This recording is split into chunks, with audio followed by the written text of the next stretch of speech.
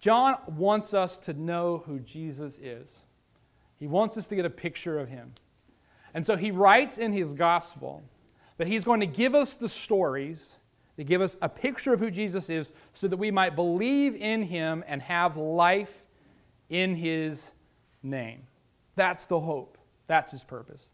And John says at the end of the gospel that he couldn't include every story because if he included everything that Jesus did, the books of the world would not be able to contain it.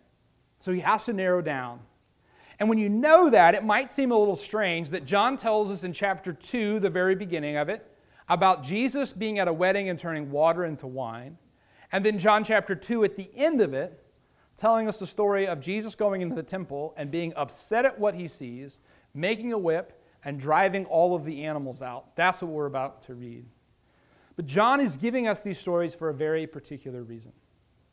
Imagine this with me. Imagine that you are going to your 25th high school reunion, and you were taking your spouse, who doesn't know any of your friends from high school, didn't know you in high school, and when you get to the reunion, your friends that you were friends with in high school, that you were so tight with, you ran together with, you got in trouble with, they say to your spouse, "Boy, have we got some stories for you."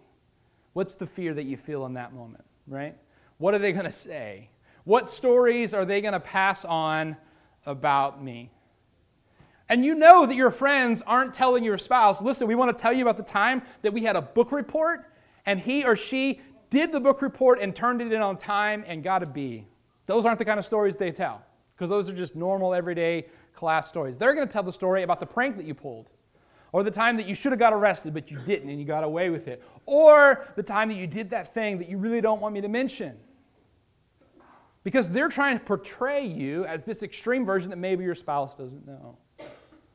When John tells us the story of Jesus' life, he's not trying to give us some extremely skewed version of just some particular events. He's trying to give us the full spectrum of who Jesus is. And John chapter 2 gives us these two opposite ends of the spectrum. Beginning, Jesus is at a wedding and he turns water into wine so that everyone at the wedding has wine to drink. That is generous. The end, Jesus at the temple pushing all of these people out because he doesn't like what they're doing. This is Jesus being savage. But all of these aspects of Jesus' character give us a picture of who he is. And as we sang earlier, we want him to show us who he is. And that's what Jesus is doing through this passage of Scripture. And so if you would pick up reading with me in John chapter 2 and verse 13, and we're going to see this latest story of Jesus' life and get to know another aspect of him. "And the Jews' Passover was at hand," or it was near. "And Jesus went up to Jerusalem." That's what the Jews did at Passover. They all went up to Jerusalem to celebrate Passover there at the temple. So he's doing what's customary. "And found in the temple those that sold oxen and sheep and doves, and the changers of money sitting.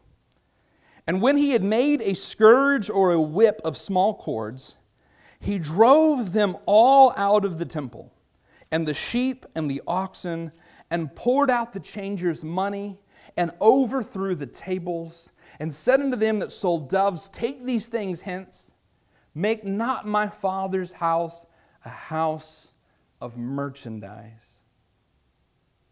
When his disciples saw this, they remembered that it was written, The zeal of thine house hath eaten me up. Then answered the Jews and said unto him, What sign showest thou unto us, seeing that thou doest these things? And Jesus answered and said unto them, Destroy this temple, and in 3 days I will raise it up. Then said the Jews, 46 years was this temple in the building, and wilt thou rear it up in 3 days? They're saying it took us 46 years to build this temple. And actually, they weren't even completely done with it yet. You ever had a project like that at your house that it took 46 years and you're still not done? Right? That's where they were at with the temple. And they're like, you're telling us you can do it in 3 days? What? But he spake of the temple of his body. When therefore he was risen from the dead, his disciples remembered that he had said this unto them. And they believed the Scripture and the word which Jesus had said. Now when he was in Jerusalem at the Passover and the feast day, many believed in his name when they saw the miracles which he did. That sounds like good news, right? People saw the miracles that he did, and they were excited. But I want you to really hear these next two verses, okay?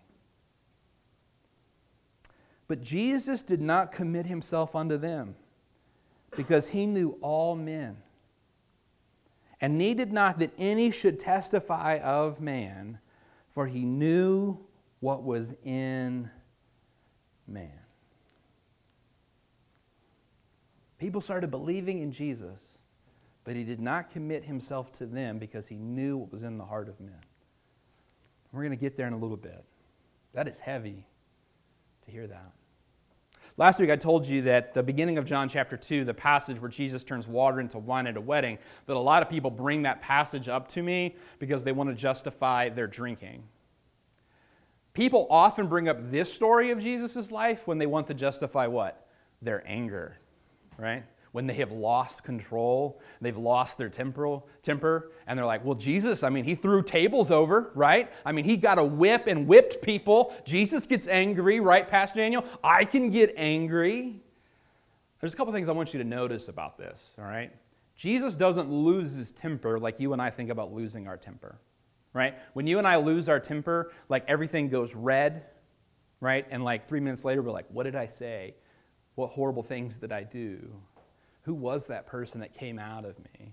That's not what happened for Jesus here. Because the passage tells us that he didn't do these things until first he had made a little scourge of cords. In other words, Jesus took the time to go get some cords so that he could fashion a whip. And then using the whip, he drives everyone out. Now, Jesus doesn't whip anyone, but he uses the whip to drive all of the animals out of the temple courtyards. He uses the whip to get everyone to leave. He throws over the money tables, that way they will leave, but he doesn't take anyone's money. And then did you notice that the sellers of doves, that instead of throwing their stuff, he tells them, get this stuff out of here. Now why is that? Because you can't whip birds in a cage, and you can't throw the cages, because if the bird gets hurt or the cages break, the birds escape. And so what Jesus did didn't cause anybody harm or loss. Jesus didn't hurt anyone. He didn't cause anybody to lose anything. He was just moving them out of the temple. So what Jesus experiences here is righteous indignation. And there's a big difference between righteous indignation and losing our temper, right? Losing our temper is when we lose control and we do things that we shouldn't. Righteous indignation is not that. Righteous indignation is not losing control and doing the wrong thing. Righteous indignation is taking control and making things that are wrong to be right. It's righting wrongs. That's what Jesus does here. He takes control and he takes something that is wrong and he makes it right. And when Jesus does this, the disciples remember a passage of Scripture, which is actually Psalm 69, where David is writing about how all of his enemies are turning on him. And he says, the reason they're turning on me is because I've been so passionate for the Lord. Because I've been passionate for God, I've been passionate for his people, I've been passionate for the temple, they are turning on me. And so in verse 17, it tells us that they remembered Psalm 69:9, which says, the zeal for thine house hath eaten me up. That's what verse 17 says, if you look at it. The zeal of thine house hath eaten me up. Jesus was passionate for the house of God, like David was passionate for the house of God. Now, I know that this might seem a little off to be telling to the people who showed up to church on Memorial Day weekend, but we need a zeal for God's house. We need to have a passion for God's place, the place where he meets with people, God's people that he takes on mission. And right now we live in an age of church shopping. Are you familiar with what church shopping is? It's when you go looking for a church that has all of the stuff that you really want, right? How many of you are a fan of that show on TV, House Hunters, right? If you're not familiar with House Hunters is basically where couples who seem to make no money have budgets of $500,000 to spend on a house that has all these specific things that they want. And when you watch the show, you really have a hard time liking these people because they're like, I don't like that house because the color of this. And I'm just like, you can paint that, right? Like, what? But people approach church that way. And they're looking for the church that meets their specific needs, that has the exact things that they want. The coffee is just to their liking, and it's served just the right temperature, and the seats and the pews or whatever are just the way that they like to sit, and it's comfortable, and the music is to their liking, and they keep shopping until they find one that meets their needs. And can I tell you what my experience has been in 13 years as pastor with church shoppers? That they never find what they're looking for. They never find the church they're looking for. So now what we have in our age, this is a new thing, a new phenomenon that's happening. And I like the term that Carey Nieuwhof gave this. We live in an age now where there are so many options and so many churches offering so many service times and different venues with different types of music that lots of people, they'll belong to multiple churches, and I use the term belong there very loosely. They'll go to this church's service, and the next week they'll go to that church's service, and they'll see what this church is talking on this weekend, and they'll go to that one. And Carey Nieuwhof said this is like church surfing. We're just going to go to whoever is speaking to the need that we're feeling right now. And that's not what God has called us to be. That's not what God's house is to be about. And so in an age of church shopping and church surfing, Jesus' zeal for the house is important. It's important that he gives us this example. Because this is not about us. This is not about what we want. And I want you to notice what he says at the end of verse 16 when he tells the sellers of the turtle doves to take their stuff out. He says at the end of verse 16, he says, "Take these things hence, make not my Father's house a house of what? Merchandise. Make not my Father's house a house of merchandise." Now, there are very few churches in our culture today where you go and they've got things for sale in the foyer like they do at Target. But they're still houses of merchandise because they're just trying to give consumer goods to customers. In Jesus' day, they were providing these oxen and these sheep and these doves. And you're like, why were they selling livestock at the temple? Well, the reason they were selling livestock at the temple was because they used livestock in their worship. When they came to the temple for Passover, they offered animal sacrifices for the confession of their sin. And so they would come to celebrate Passover, and a family would offer a lamb as a sacrifice, and the father would lay his hand on the head of the lamb, and it was to be this picture of the sins of the family being placed upon that lamb, and the lamb is taking the punishment for their sin. For families that didn't have enough to spend that much on a lamb, they could buy a dove instead. And there were also sacrifices that were required for oxen to be offered. These would be offered for the people. And all of these animals, they would have been needed so that you could come in and offer the sacrifices that you needed to offer. Now at Passover time, people are traveling, just like Jesus did, from a very long ways. All right? And they've got to get to the temple to offer the sacrifice, and it is not convenient to carry your goat or your lamb or your ox or your dove with you.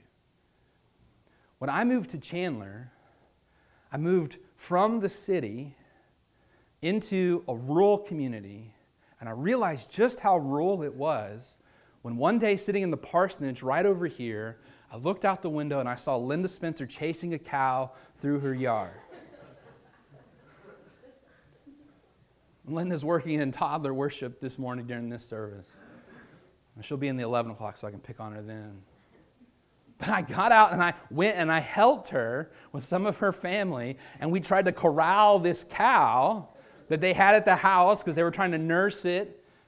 That was not easy. And so getting to worship, getting to church, bringing the goat or the cow, some of you, it's a struggle to get your toddler here, right? If we were to take a cow, it would be really difficult. So it was a matter of convenience that when you got to the temple, right there in the courtyard is everything that you need. And Jesus wasn't opposed to this. There were some principles and guidelines that were laid out for the purchase of these things. The issue was that they had taken that marketplace that might have been out in the city and they had moved into the prime real estate of right in the temple. Because who's going to sell the cows the most than the guy who's right there in the temple?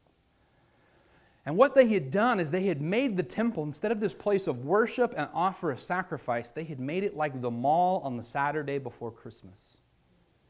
It was just craziness. All these people buying and selling. And because people would travel from very far, they had different types of currency. So they would say, I'm sorry, I can't take your currency, but those people over there will exchange your money at a decently favorable rate. And so people are making money hand over fist because they're selling the goats and they're also charging a fee to change the currency. And Jesus walks in and he says, this is all about making money. This is all about doing what's convenient. And the people loved it even though it was to charge them, but it was convenient. And what consumer Christianity does is it looks for the easiest way for us to get the religious or spiritual goods that we want with as little of an investment of our time, resources, effort as possible. That's what consumer Christianity is. And what they'd done is they had made it as easy as possible for people to get their spiritual goods, to get the animals they needed for sacrifice, and come in, do their thing, and then go about the rest of the Passover feast. Can I tell you that what we're doing this morning is not easy? To put on worship services like we did, it is not easy. There were volunteers that were here before 8:30 this morning getting things ready and lined up so that we could have service, going over the music, working on all of this. And when we went to 2 services, we looked at Memorial Day weekend as a weekend like, maybe we should just do one on Memorial Day weekend. Because Memorial Day weekend is typically our lowest attended Sunday of the year. And that was something that we kind of wrestled with over the last couple of months, but we felt like we needed to do 2 services, and our volunteers have stepped up big time to make it happen again this Sunday, even though they have their own family obligations and commitments. Why? Not because it was convenient or efficient, but because we felt it would be effective. And true Christianity doesn't search for what's convenient. It searches for what is effective to give God glory and to reach the lost. What did we sing earlier? God, fill my heart that I may go out to those around me. That's what this is about. What was the temple to be about? What was the temple for? They were to come there to do what? To give God glory for saving them from Egypt. That's what the Passover was. It was a celebration of God rescuing them out of Egypt. It's to give God glory for what He's done. And what did I tell you that lamb sacrifice was about? Why did the Father place His hand on the head of that lamb? Because it was for the remission of sins. It was a recognition that, God, I need you to forgive me of my sins. What this is about right here is giving God glory and people having their sins forgiven. That's what this is about. It's about that. And if we are not careful, we very easily make this about us. And we make church just another house of merchandise. And we've got Aldi, and we got Ruler Foods, and for those of you that are fancy, we got Schnucks, where we go and we get our grocery stuff. And if we're not careful, we think of this place as the spot where we come to get our church stuff, to get our spiritual stuff. You got Walmart and Menards and Meijer and Target to get your house stuff. If we're not careful, we start to think of churches where we get our heart stuff.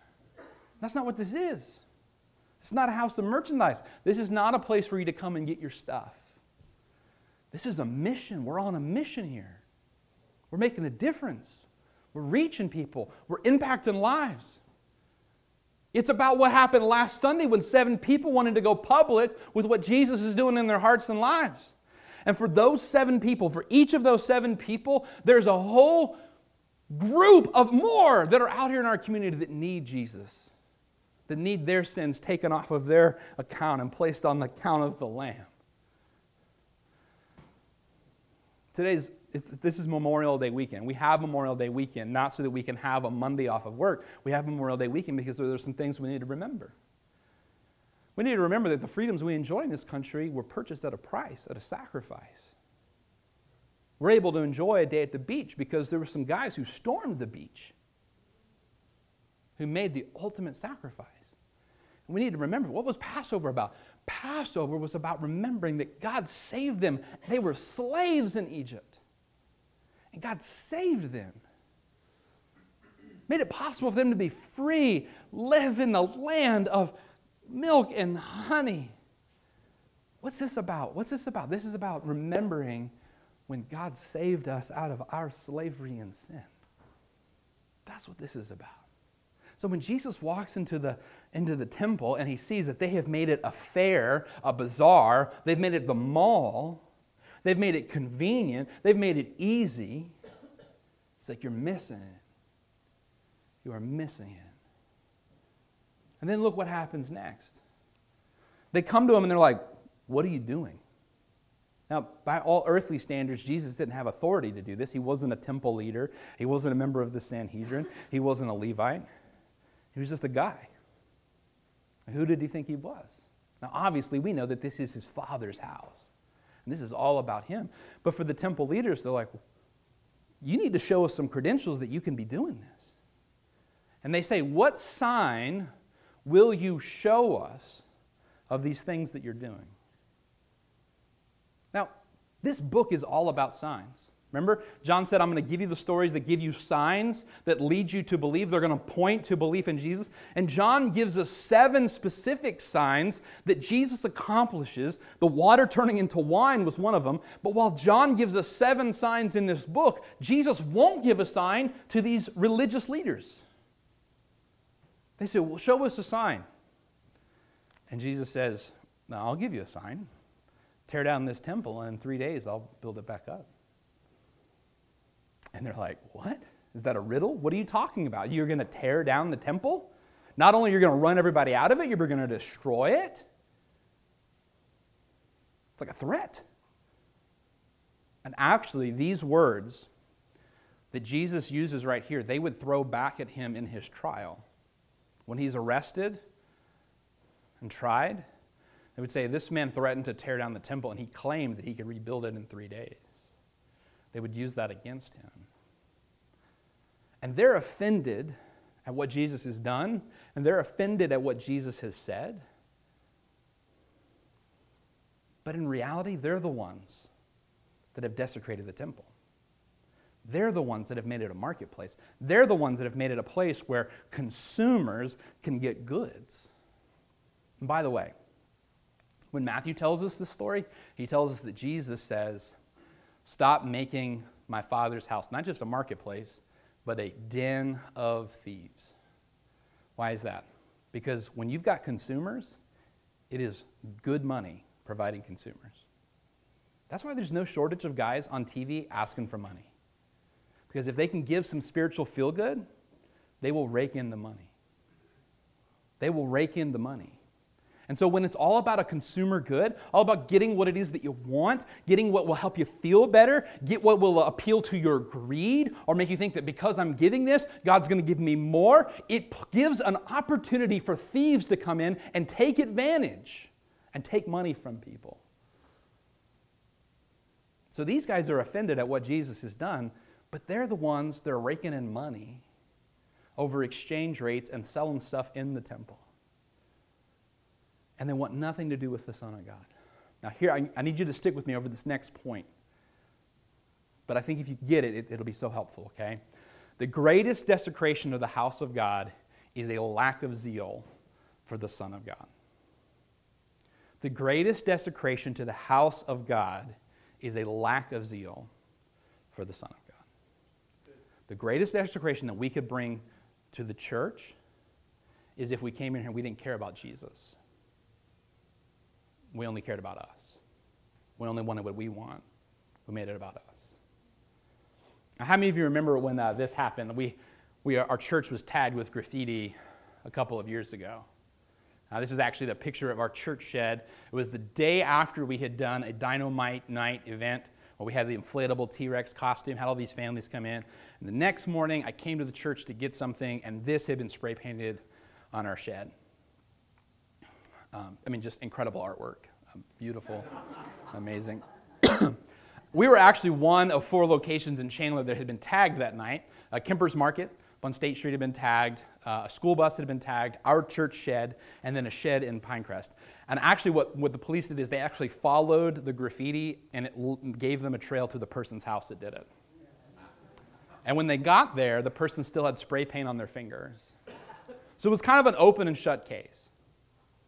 And I'm not kidding when I tell you that we got that off in about 5 minutes with a product that cost us $15 from Lowe's. And so it was no problem to fix this. Thankfully, they had done it on metal that was really new. It came off so easily. If they'd done it to brick, it would have been a much different thing. And so, within the day, this problem was fixed. But I posted this picture online, and up to that point, it was the most shared thing that we had ever put online. I just posted this and said, if anybody knows, we'd appreciate info. And I wasn't mad. I wasn't trying to rain fire on anybody. I wasn't about to make a whip or turn any tables over or anything like that. I just wanted to know what happened. And because we posted that, then people began to string along all of these places in the path. But it was amazing what happened over the next 24 hours. People in the community were upset about this. People that I hadn't seen in years shared this and said, if anybody knows any information about who vandalized my church, let me know. And I was like, thanks, bro, for sharing that. We'd love to see you on a Sunday sometime, And people were upset. It's like somebody has, that's a special place. I don't go there ever, but it's special. And what happens is we have this idea in our minds that this address or this location or this building is special and it's sacred and it matters and people shouldn't challenge it. And we feel that way even when we don't know why this matters. A really similar thing happened in France last month. We all watched together as the cathedral at Notre Dame burned. And as it burned, people were brokenhearted. They were upset that this is burning down. We're going to show you a picture of that. And what was amazing about everybody, posting about this and upset about this, people who were not religious at all were brokenhearted about what was happening. Because to them, the cathedral was art and culture. And it was something that was special, and it was a tourist attraction in France. They were able to put the fire out. A good portion of the building was saved, and they're currently taking designs on how they can rebuild it.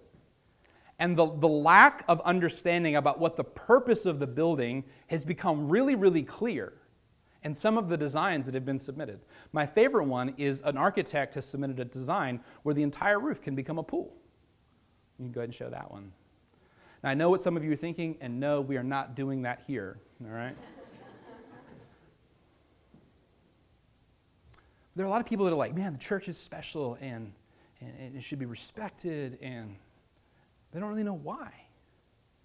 And the greater desecration of God's house is not somebody puts graffiti on it or it catches fire. The greatest desecration of God's house is when we make it about us.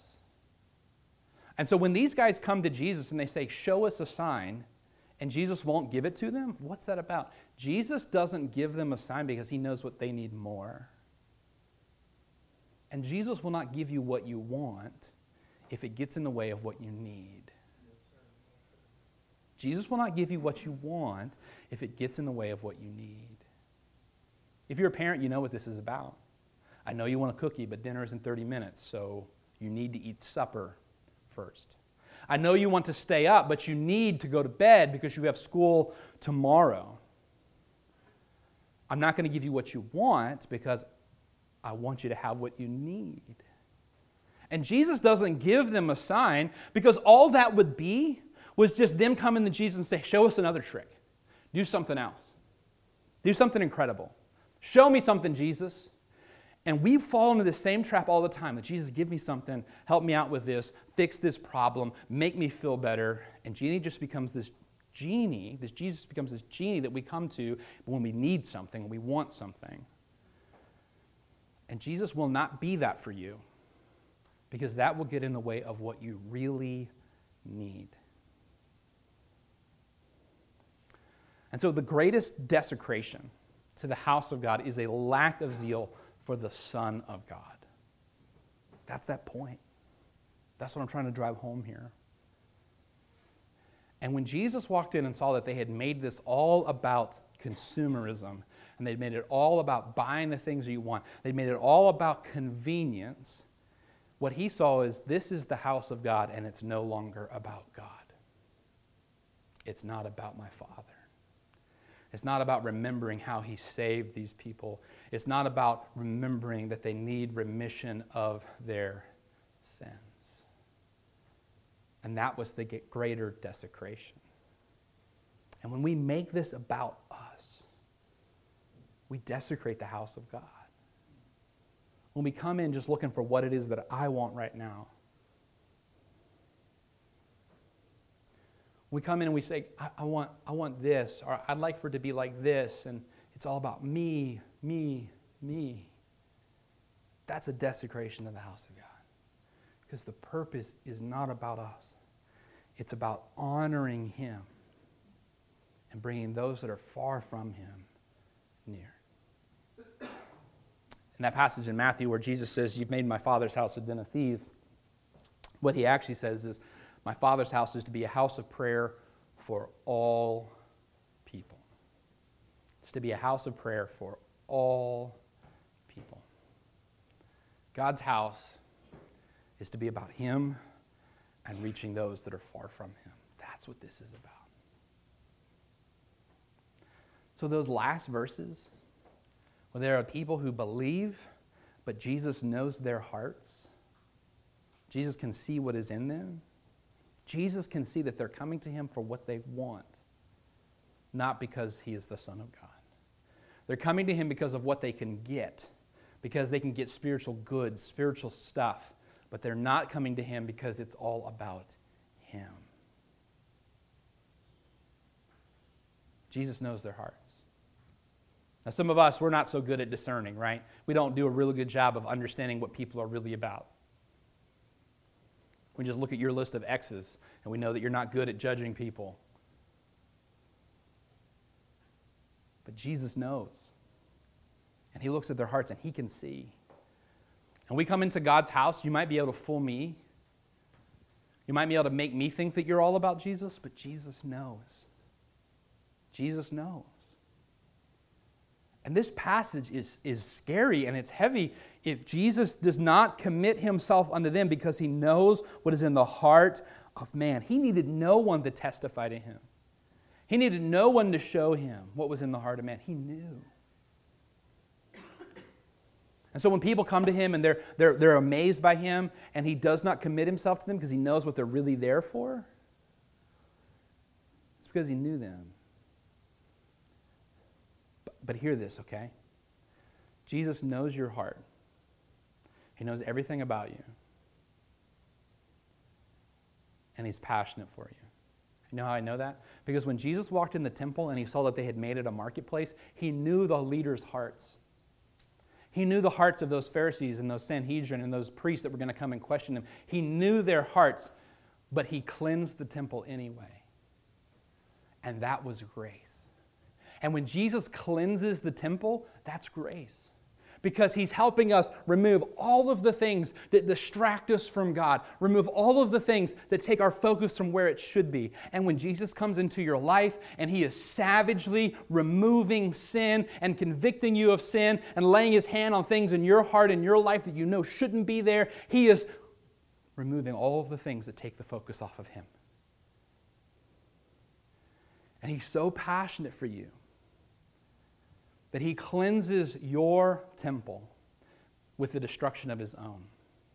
He cleanses your life by destroying his own, by giving up his own. They say, give us a sign. And Jesus doesn't give them a sign, but he points to the very last sign, the seventh sign in the Gospel of John, which is when Jesus dies and his temple is destroyed, and 3 days it is built again. He's pointing to the end when Jesus would give up his temple so our temple could be cleansed. When Jesus would give up his life so that our lives could be saved. And Jesus will ruthlessly work to remove everything in your life that takes your focus off of him, because that's what you really need. And it may even look like him taking away some things you want, so you finally realize what you need. Let's bow our heads for a word.